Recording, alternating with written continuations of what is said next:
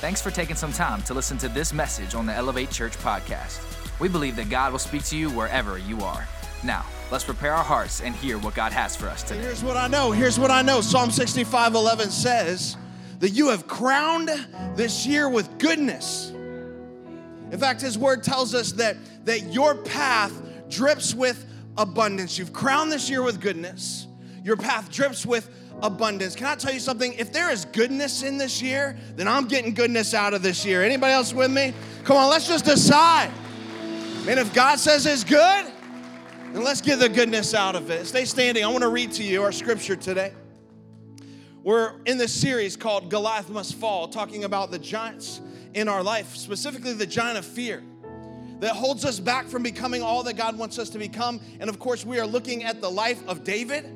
David is the OGK. He is the original giant killer in Scripture. And so it's fitting for us in this series to look at his life and how he responded to not just the one giant that we're aware of, but all the giants that he faced in his life. So I'm going to read you 1 Samuel 21, 8 through 15. I'm going to give you the text, and then I'll fill in the context a little later on. And here's what I'm believing. This is going to be helpful for you today.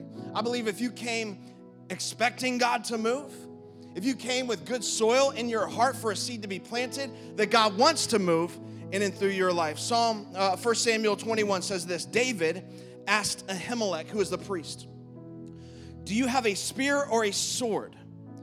He says, "The king's business was so urgent that I did not have time to grab a weapon," which is a lie, by the way, and we're going to talk about that. He says, "I only have the sword of Goliath, the Philistine, whom you killed in the valley of Elah," the priest replied. "It is wrapped in a cloth behind the ephod. Take that if you want it, for there is nothing else here." "There is nothing like it," David replied. And he says, "Give it to me." So now he has the sword of Goliath in his hand. And it says David escaped from Saul and went to King Achish of Gath, which, by the way, Achish actually just means king. This king's name was Abimelech. So we have Ahimelech the priest, and we have Abimelech, who is this king of Gath, which is the Philistine king. But the officers of Achish were unhappy about his being there. "Isn't this David, the king of the land?" they asked. "Isn't he the one that people honor with their dancing and their singing, saying Saul has killed thousands, but David has killed tens of thousands?" Verse 12, David heard these comments and was very afraid. Everybody say, very afraid. He was afraid of what the king Achish of Gath might do to him. So check this out. He pretended to be insane, scratching on doors, drooling down his beard.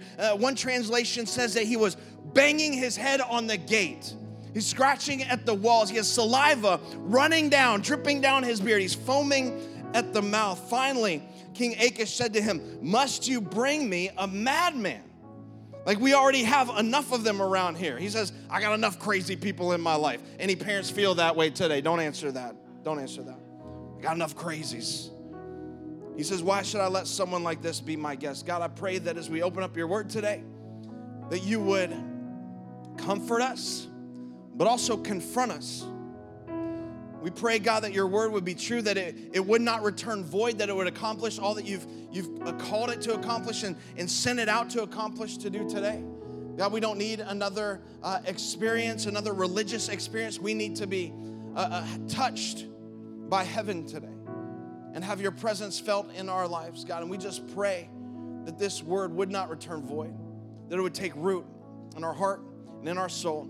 In Jesus' name, everybody said, amen, amen. You can have a seat. Hey, how many of you know that there is a good kind of fear? You know that? There's a good kind of fear. It's the kind of fear that keeps you from walking down dark alleys in the middle of the night. It's the kind of fear that gives you the sense of, hey, you might not want to do that thing. You might not want to jump off the roof of your 2-story house into your 4-foot deep, above ground pool head first. Right? That's a good kind of fear that maybe keeps us from doing things, but there's also a bad kind of fear. A negative kind of fear. It's a kind of fear that keeps you from diving headfirst into all that God has for you. It's the kind of fear that keeps you from taking steps of faith. It's the kind of fear that perhaps could keep you from entering into a relationship that will benefit you And it's also the kind of fear that keeps you from exiting a relationship that you know is not good for you, one that's not healthy for you in your life. It's that kind of fear. It's not the good kind. There's a bad kind of fear. And that kind of fear is a learned fear. In fact, you don't have to be around a baby or toddler very long to know that they're not born with fear. They got no fears. In fact, I only think they're born with like 2 fears. One is like the fear of falling. You know, they have that reflex. But they are fearless. I have a 3-year-old who is fearless. Like, his name is Gray, and he will climb up on the kitchen counter about this high right here and just jump off. He's crazy. He's 3 years old. He'll just jump off because he's not born with that fear. Most fears are learned. And many of us learn fears because of the model that we had growing up. Some of you grew up in a home of fear. That's what was modeled for you. It was modeled for you by your parents where it was always like, be careful, don't do that. You know, watch out for that. You know, that's going to kill you. You don't do that. And because you grew up that way, then that's kind of the way that you live your life. My wife, Kristen, and I, we talk about this all the time. We have this conversation because I'm the one who's always, afraid for my boys. Like, don't do that. Don't swing too high. I'm always telling them, don't swing too high. I can't watch. That kind of thing. Like, you're going to kill yourself. I have this fear. And I don't like that about me, by the way. Like, I don't want to instill in them a spirit of fear. I want to have them, feel boldness in their life. But the reason I do is because a lot of that was modeled for me growing up. And because I know all the stupid stuff I did growing up. And it's only by the grace of God that I'm alive, right? But fear is a learned behavior. You have learned fear. Some of you couldn't go on the playground because the slide was too hot. Or some of you weren't allowed to go out into the woods because a tick might get on you and bite you, and it might have Lyme disease. And while that is very true, all that could happen, you can't live your life insulating yourself from all that could happen. Are you with me? So some of us picked up those fears because they're learned. Some of you picked up fears because of an experience that happened in your life, some traumatic event, some traumatic moment, some painful experience in your life, a difficult situation caused you to carry this fear with you, that something like that would happen again. And so no longer are you willing to maybe enter into a relationship or trust again or expose your heart again because you never want to be put in that position. You never want to experience that kind of fear. So you live with a little bit of fear in your life. Today, I feel like I'm just on assignment. And that God wants us to help us break the spirit of fear off of our lives. That no more should we be living in fear, but live in the freedom that He has for us. Because if you don't face your fear, guess what? Your fear will follow you.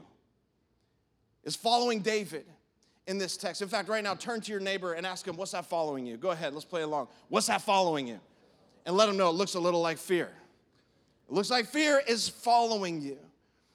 And maybe you're here today and you're like, I don't fear anything, or I don't want you to tune this out.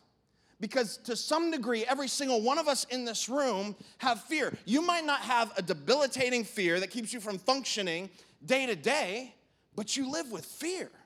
Every single one of us. In fact, we talked about a few of them last week if you were here. If not, I would encourage you to go back and listen to the podcast. We talked about fear of rejection. Maybe that's what you're living with. Maybe it's fear of the unknown. Maybe it's a fear of loss that you're living with. Maybe it's a fear of man. I don't know what it is, but all of us deal with fear to a degree in our life. And when we wrestle with fear, when we hold on to fear, it keeps us from experiencing all that God has for us. I'll say it like this. Fear is like a weight on your life. It's like a heaviness. It's like this burden that you carry. And if you live with it and you carry it, you'll begin to make decisions out of that fear. You'll make decisions on relationships based on fear. You'll make decisions on your finances based on the fear that you carry. And you will sense God calling you to do greater things, but because the fear that grips you, you don't step out in faith because of fear. Fear works like a virus. Not the coronavirus, but it works like a virus. It will infect your joy. It will infect your peace. Right? Fear is debilitating. It will consume the bandwidth of your mind and of your heart. Fear. And I know some of you, again, you might be like, I don't fear anyone. I don't fear anything. Well, then why then at family gatherings Are you still not willing to talk about anything other than surface level issues like the weather and sports and work and all that because you're afraid of digging deep and talking about meaningful things? Like it keeps you from having hard conversations just because the fear of man or the fear of failure causes some of you to work 18-hour days. Working on things, trying to be successful, sacrificing what really matters most, your family, to be successful in something that doesn't matter at all. Right? It's that the fear of failure that drives that. Some of you students, you're killing yourself already in school. We've just kind of started and you're already studying, extra hours, trying to get 0.01% higher on your GPA because of this fear of failure that you carry. You're so gripped with fear. And sure, everyone's applauding you, saying, hey, great grades. Good job. Or maybe in the workplace, oh, look at that, another promotion. But what they don't know is on the inside, you are gripped with fear. The fear of failure, the fear of not succeeding. You're killing yourself with fear. And I just need to remind someone today that while fear is heavy, Jesus said this, take my yoke upon you. Because my yoke is easy. My burden is light. That there is a lightness to the life that God has called you to live. Did you know that? He's not called you to live and be burdened with fear, and you cannot live lightly if you carry fear because fear is heavy. And some of you look great on the outside, you look like you're doing well, but on the inside you are filled with fear. And if you let it, fear will drive you into a corner of isolation. Fear will drive you away from the abundance that God has called you to live in, and it will cause you to make terrible decisions. That's where David is. When we find him in this text, he's afraid. It says very afraid. So right away, that's strange, right? Because this is the guy, after all, who killed lions, who killed bears, who grabbed animals by their jaw and clubbed them to death. That David is afraid. The guy who killed Goliath, the 9-foot, 9-inch giant. Now we find he is gripped with fear, and he is literally scared out of his right mind. In fact, what's happening in this text is that the current king of Israel, Saul, remember David has been anointed as king, but he's not yet been appointed as king because all of that happens in God's timing. Just because there is a delay in your calling doesn't mean there's a denial in your calling. That's a word for somebody today. Like, why rush? You need to slow down and just accept the process that God has you on. So David is in the process of waiting to become king, and Saul, the current king, hates him, wants to kill him. In fact, Saul has a spirit of fear. Saul has a spirit of jealousy, a spirit of envy on his life. He's already tried to kill David twice. By this time, tried to throw a spear at him and pin him to the wall, the Bible says. But Saul's son, Jonathan, is David's best friend. And he tells David, hey, my dad's coming after you. And he wants to kill you. And he's bringing everything that he has against you. And so you better flee. And so David goes to Ahimelech, the priest, and he says this, I've had to leave urgently because I'm on the king's business. Again, that's a lie. The reason he had to leave urgently, right, is to save his rear end. He was scared. He was running for his life. In fact, aren't you glad that God uses people that aren't perfect? Aren't you glad that he uses liars, he uses cheats, he uses adulterers and murderers, all that David was? Like, I take comfort in that. And so David goes to Ahimelech, says, I'm on urgent business. I had to leave so fast that I couldn't grab a spear or a sword. Do you have anything here? And the priest says, no, but the only thing that I have is the sword that you stashed here after you killed Goliath. Because if some of you remember the story, yes, David did do the sling and the stone thing, and he let the stone fly, and it hit Goliath in the head, and it dropped him. But after it dropped him, he took Goliath's own sword and cut off his head. And he must have taken that sword and stashed it with the priest Ahimelech. And so when the priest, said, all I have is this sword, look how David changes. He says that, oh, that's the one. That one will do.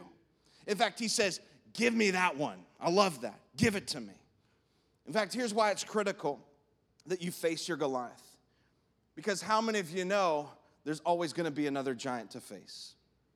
Like, if you've lived life long enough, I wish I could tell you that once you defeated that giant, that was the end of it. But there's always going to be another battle. There's always going to be another fight. In fact, write this down. The current battle that you are in will become the confidence that you need for a future fight. the current giant that you're facing, that don't you dare give up on the battle that you're in right now. Because that battle that you're in, when you win it, when you have victory in it, that victory becomes the confidence that you need for the fight that you have not yet to face.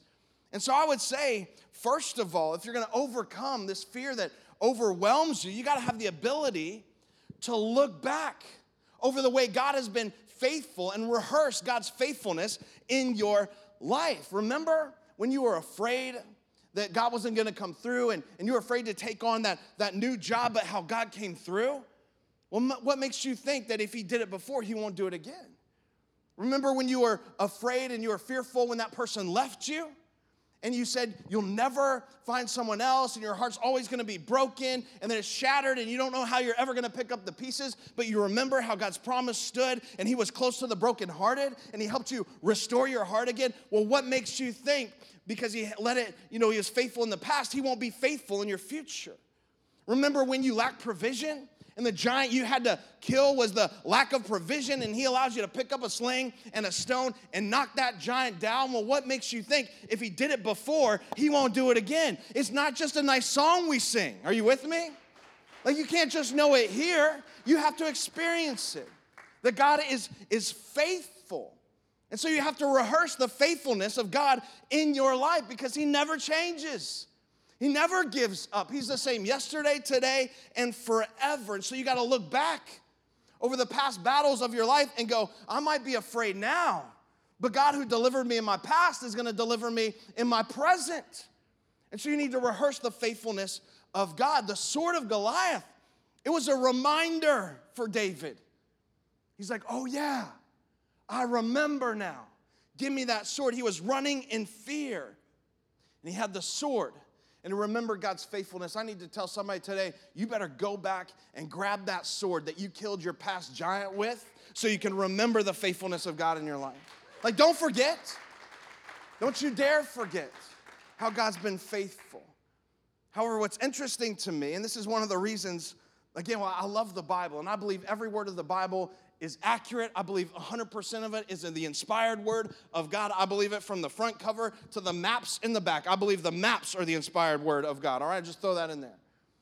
Because God, right, he doesn't paint this picture that we all have to be perfect, that we all have to be these great role models and examples, because David, in this moment, you can hear it in his voice, right? Ahimelech says, there's no other sword. And David goes, oh, that one will do.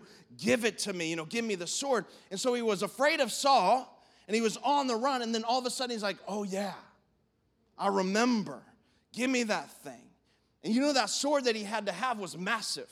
It was a sword that was made for a giant who was 9 feet, 9 inches tall, right? And you need to have the appropriately sized sword for your body size. You have to have the right ratio for your size and build. And so David has this giant sword, and he goes to Gath, which is the home of the Philistines. The Philistines that he's defeated. The Philistines that he's known for defeating. The Philistines that people are singing he's killed tens of thousands. And I don't want you to miss this in one moment. David is fearless with the sword of Goliath. And like that becomes faith-filled. And now he's drooling down his beard. How is that? How does that even happen? He's now banging his head on a gate. He's drooling. He's acting like a madman. Did you know that it's possible for you to have the goodness of God and the memory of the goodness of God in one hand and still be afraid? Here's what I think. A lot of us feel like, well, if I'm afraid, then I don't have faith. And that's just not true. In fact, actually what it means is that you have faith. You just have faith in the wrong thing. You have a misplaced faith. What do you mean, Colby? Well, whenever we're afraid, what we're doing is we're placing our faith and we're placing our confidence in the fact that whatever bad thing could happen will happen. We're placing our faith in the worst possible case scenario. And so when fear grips our heart, when fear grips us, we begin to make irrational decisions like David. David made an irrational decision in fear. He was willing to be stripped of his dignity. He was willing to act like a madman, a crazy man in front of his captors. in front of the people he had already defeated because he was very afraid. And we do the same thing. When you get very afraid, you might not be drooling down your beard. Some of you might be, I don't know. But we make dumb decisions. We make crazy decisions based on fear. When you're afraid of losing something, you know what your decisions are? Usually try to hold on to it tighter. You grip it tighter. You try to undermine it. You try to manipulate it. When you try to hold on to something tighter, it typically just pushes people further away. So now you're trying to hold on tighter, and they're pulling further away. You try to pull them in, and they're getting pushed further and further away because you're afraid of losing something. When you have the fear of the unknown, you'll make irrational decisions. Even if you decide that you're going to take a step and a risk and go out into the deeper waters, you do so with such hesitancy and such timidity that you don't experience the fullness and the abundance that God has for you. You don't get everything he wants for you. Like in what areas, Colby? For example, how about this? How about small groups? Well, I tried small groups. It's a fear of the unknown. I don't want to keep going to small groups. Colby, I tried small groups for 2 weeks now, and I got nothing out of it. Please tell me something you can do 2 times and have the results and the growth and development in your life that you want to have. Please tell me that. But some people are so afraid of the unknown that they'll refuse to make that decision. They would rather sit back and ignore it. Well, Colby, I don't know what it's going to be like. I don't know. The people might be weird. It's a strange home. It's a strange environment. It might smell strange. It might smell like pierogies and asparagus. And I don't know if I want to go into somebody's house, right? And so the fear of the unknown keeps you from making that decision. Or what about tithing? Uh-oh. The fear of the unknown. Well, I don't know if I trust God with this, what's going to happen? Besides, Colby, I worked hard for this, which, can I just tell you that you only have the ability to work by the grace of God? That he's given you that? And the way that you demonstrate that God is priority in your life is by giving him your first and your best and saying, God, I'm going to honor you first, but we're so afraid of the unknown that we'll make a decision not to receive the blessing of God because that's what God's word says. Trust me in this. And see if I don't open the floodgates of heaven, but we'll refuse to do it. And this is not a plea, oh, he just wants us to tithe to the church. Stop it, I'm not that guy. Tithe somewhere, don't do it here. Find a house that you can pour into, a church that you know is filled with integrity. A church, I think this is a great one. I think we get to do some great things and help plant life-giving churches all over the U.S. and around the world. But you got to find some place. This is not a push for you to tithe. I'm just saying the fear of the unknown will cause us to make irrational decisions. Or what about getting free from addiction? I've heard people tell me, Colby, I tried that. I tried to move on. Can I tell you something? You don't break addiction by trying. You break addiction by training and working hard for it. And you will never get everything out of something that you're unwilling to put everything into. Like, that's not the way that it works, but because of the fear of unknown or the fear of man. Proverbs 29 tells us that the fear of man is a snare, but the fear of God leads to life. Well, Colby, I don't fear any man. I know that's some of your posture and position. I don't fear no man. Well, then tell me why it is that whenever that number shows up on your caller ID, that you refuse to pick up. That's the fear of man. The fear of rejection? Are you kidding me? We'll make terrible decisions. We'll make decisions that cause us to forfeit our integrity and our character, all in the name of searching for acceptance because we're so afraid of rejection. And you can say all day long, right, that I don't care what people think. I don't care what people think about me. In fact, that's just so dumb because just by saying you don't care what people think about you is an indication that you care what people think about you. Are you with me? I was talking to a guy last week, and I don't even know what we were talking about, but all of a sudden he said, I don't care what people think about me. I think we were talking about beef jerky or M&Ms. Like, where did that come from? Of course you do. Like, don't try to act so hard. Of course we care what people think, and we should. Like, I care what my wife thinks about me. I better. I care what my kids think. I care what my church thinks about me. Here's the key. I don't care too much. Because if I cared too much, then I would operate from a place of what would make you happy instead of a place of what would make God happy. And so I don't care too much. But because of the fear of rejection, man, we'll make decisions based on that fear, or relational decisions out of fear.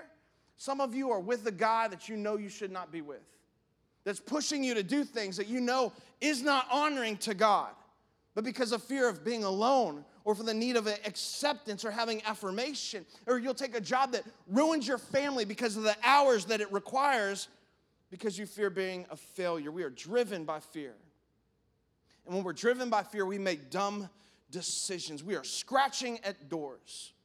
We are banging our heads on gates. We are drooling down our beard, doing the same thing that David was doing. We have a sword in one hand, and we're drooling at the same time. How ridiculous do we look?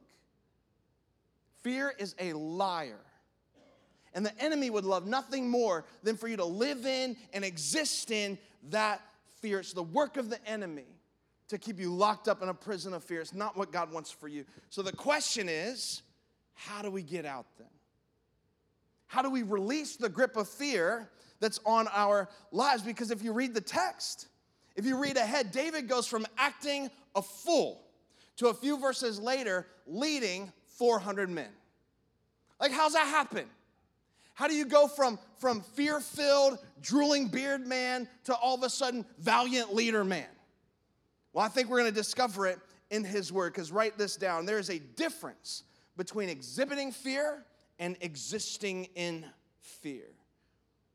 Don't miss this. Fear was the irrational thing that David was doing. It's not who he was. The leader is who he was. For some of you, fear is the irrational thing that you are doing, but can I remind you, that's not who you are. God did not give you that spirit of fear. Who you are is who God says you are. And God put his hand on David. God anointed David as king, but he was exhibiting some behavior that did not line up with his anointing. Because his behavior, right? His behavior wasn't who he was. The anointing was who he was. And so that's how he could step in a few moments later and lead 400 men after acting like a madman, because that's who God had anointed him to be. So how did he get that grip of fear off of him? How did he step into that calling of being valiant leader? I'm so glad that you asked. I'm glad you asked in the room. I'm glad you asked online. Because here it is. While David was acting insane in the membrane, he wrote Psalm 34. Flip to Psalm 34 in your Bible, in your text there. It'll be up on the screen. And we don't know how long he was in captivity. We don't know how many days. We don't know what was said. We do know that it said while David was in their presence, that's when he acted insane. So when they showed up, he would start scratching at the doors. When they showed up, he'd start banging his head against the gate. And then when they left, he would stop. And then when they showed up again, he would start acting like a crazy madman again. And when they walked away, he'd stop. And somewhere during that time period, maybe in the middle of the night, maybe it was when they walked away and left him there, like, we don't really know. I don't know if he was in a jail cell or not. It says he was banging his head on a gate. I don't know where he was, but somewhere in that period of time, he wrote Psalm 34. And I want to show you three things out of Psalm 34 that helped David, and I think will be a huge help to us. Psalm 34 verse 1 says this. Are you guys with me? Is everybody there? Everybody good? I will extol the Lord at all times. His praise will always be on my lips. I will glory in the Lord. Another version says, my soul will boast in the Lord. Let the afflicted hear and rejoice. Listen to this.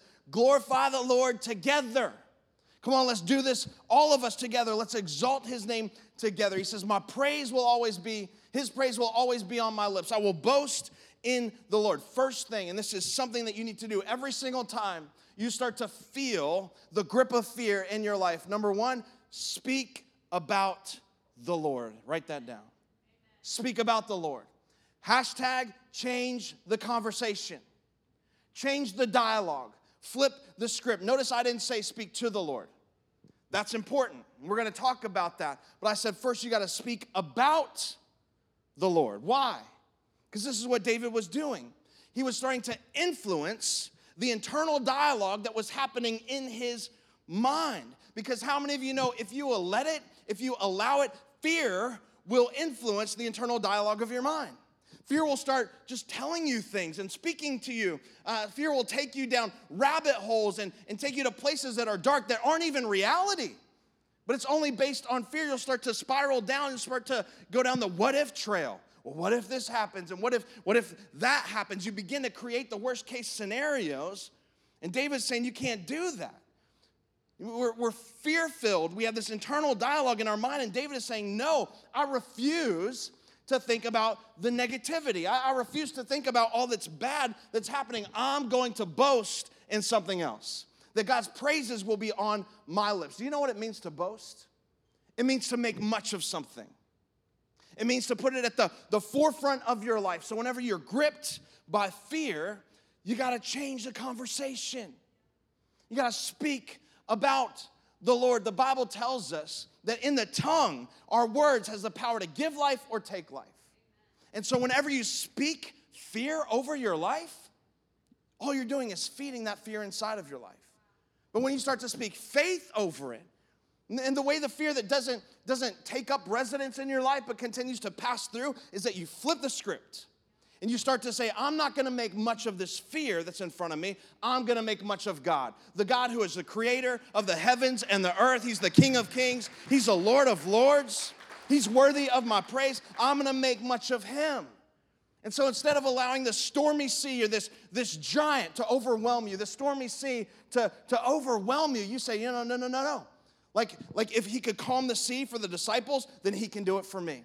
If he can make a way through the Red Sea for the Israelites, then he can make a way for me. If he could provide manna in the morning, every morning, provision for them, then he can provide for me. You got to start to speak about the Lord and his goodness in your life.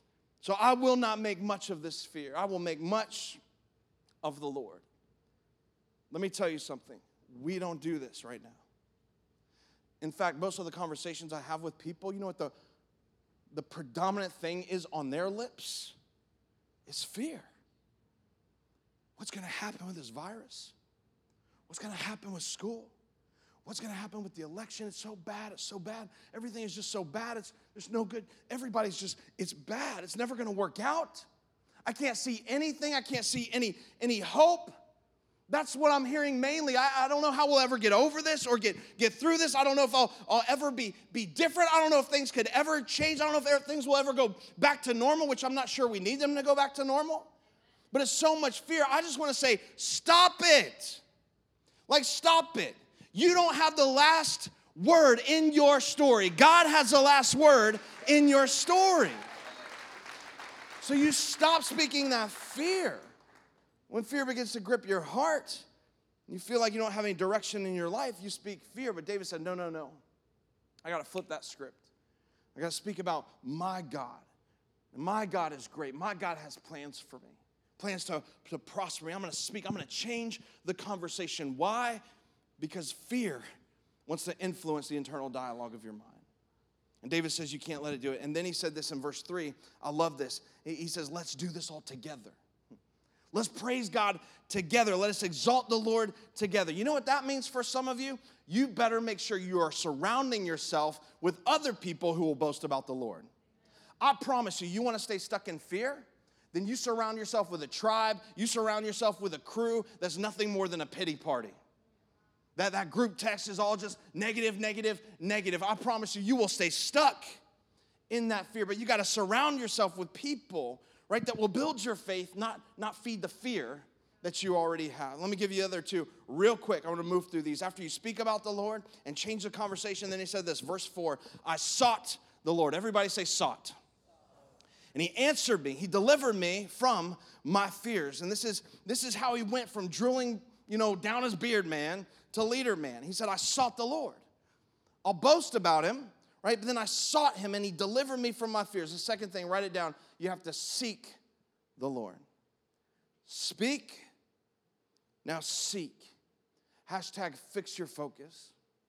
Hashtag turn your eyes upon Jesus. Remember that song, Turn Your Eyes Upon Jesus, look full in his wonderful face. And the things of this world, the fears of this world will grow strangely dim. Why?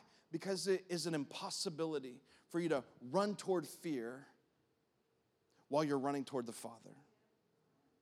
Hey, if you turn your face to God and you run to him instead of this fear that's captured you, listen to what he says, verse 5. He says, those who will look at him, who turn their face to him, are radiant.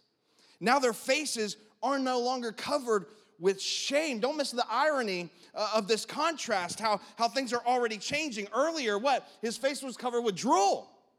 And now he says, because I'm seeking the Lord, like my face is no longer covered with shame. What an incredible contrast. Verse 6, this poor man called, and the Lord heard him and saved him out of all his troubles. Not only do I speak about the Lord, but I got to seek the Lord. So I got to run to him. Whenever I'm scared to death, whenever I'm scared of this fear, whenever I don't know what to do, which, by the way, can I just encourage someone? God already knows the fear that you have. Like, he knows. But there's something powerful in confessing it to him. Because there's an assumption in your confessing it to God that he has the ability to do something about it. He has ability, he has the power to do something about it. And so we run to him, say, God, I'm going to run to you in this. I'm not running to my friends. I'm not running to that group. And I'm not saying you shouldn't have a community of people. You should. I'm all for that. But not what you first do. So you first speak about the Lord, and then you seek the Lord. And then it says this, verse 7, the angel of the Lord encamps around those who fear him, and he delivers them. Hey, right here, this is the good kind of fear. This isn't the bad kind of fear. This isn't I'm so afraid of God, I'm terrified kind of fear. This is a holy fear. A fear, a reverence for God. This is where you understand God's power, where you understand God's might, his strength. It says this in verse 8. I love this. Taste and see. Everybody say taste and see. That the Lord is good, and blessed is the man who takes refuge in him. Fear the Lord, you his holy people, because if you do, those who fear him, check this out, will lack nothing. Do you see that? If you fear him, then you'll lack nothing.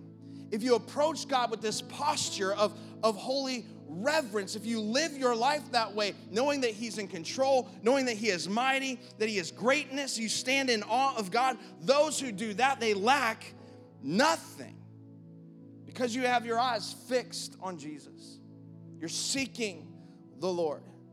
Whenever the fears the enemy wants you to live in and exist in, whatever it is for you, the fear of loss, fear of the unknown, fear of lack, you get to say, no, I don't have time for that, devil. Like my eyes are fixed on something else. I don't have time for that because I have sampled something else. I have tasted and I've seen the goodness of the Lord in my life.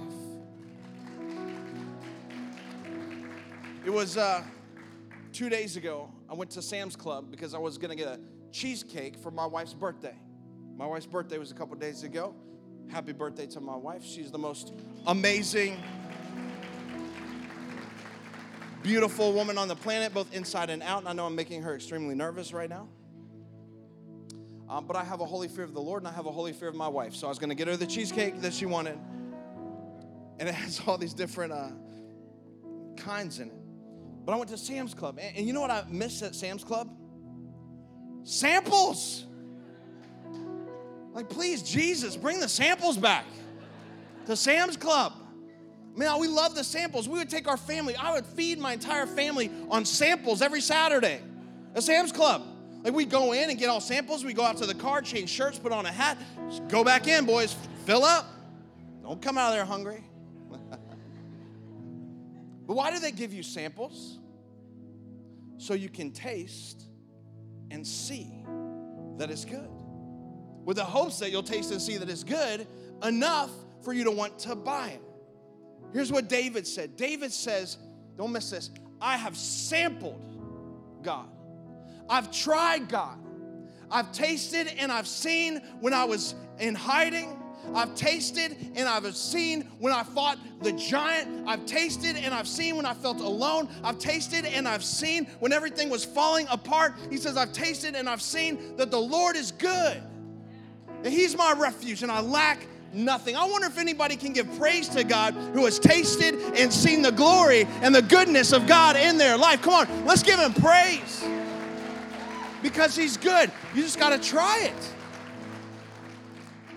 says, I've sampled it. We speak about the Lord. We seek the Lord, and then here's the last one, is we sample the Lord. We taste and see. I would just tell some of you today, just try.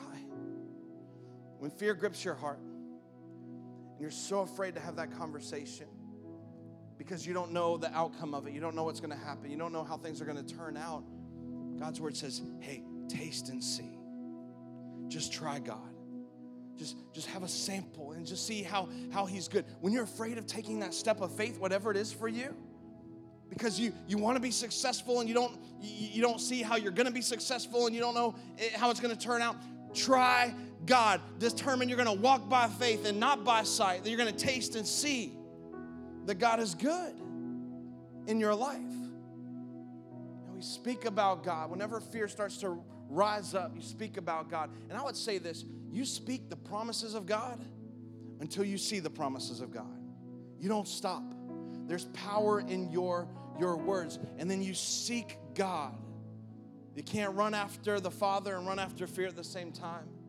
And then you sample God. Whenever you're afraid, taste and see that the Lord is good. Would you stand up in this room? Maybe if you're at home, maybe even just stand up. And I want to pray over you this morning. If you just bow your heads as we receive God's word today. Because again, I feel like I'm just on assignment to help break the spirit of fear off of our lives. It could be little fears, it could be big fears.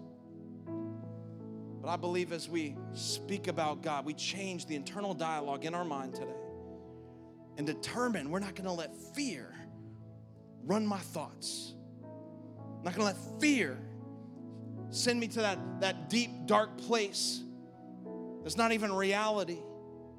But I'm going to switch the script and I'm going to focus and I'm going to speak about God, the goodness of God, the creator of the heavens and the earth, that he is powerful, he is mighty to save, that he is a way maker when there is no way, that even when I'm faithless, he is faithful.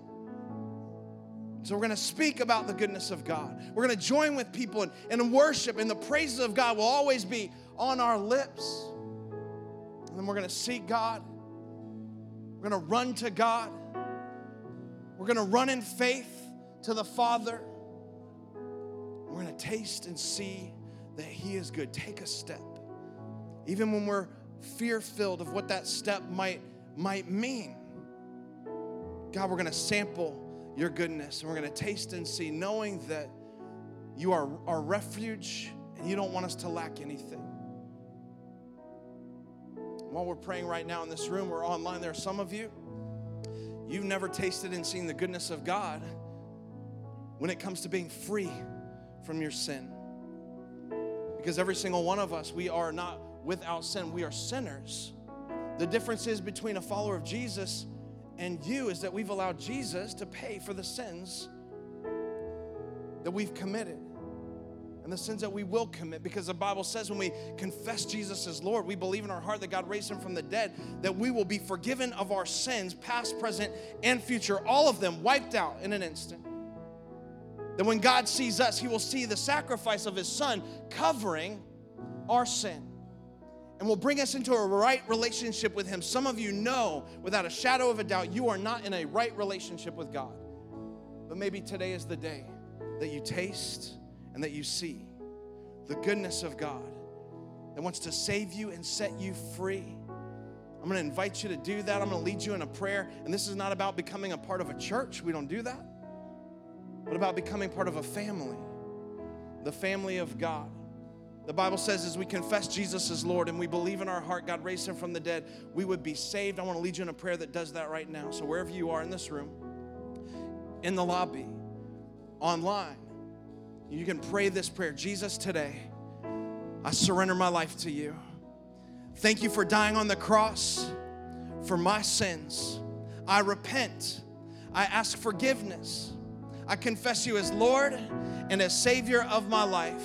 And from this moment on, I'm going to live for you. In Jesus' name, amen.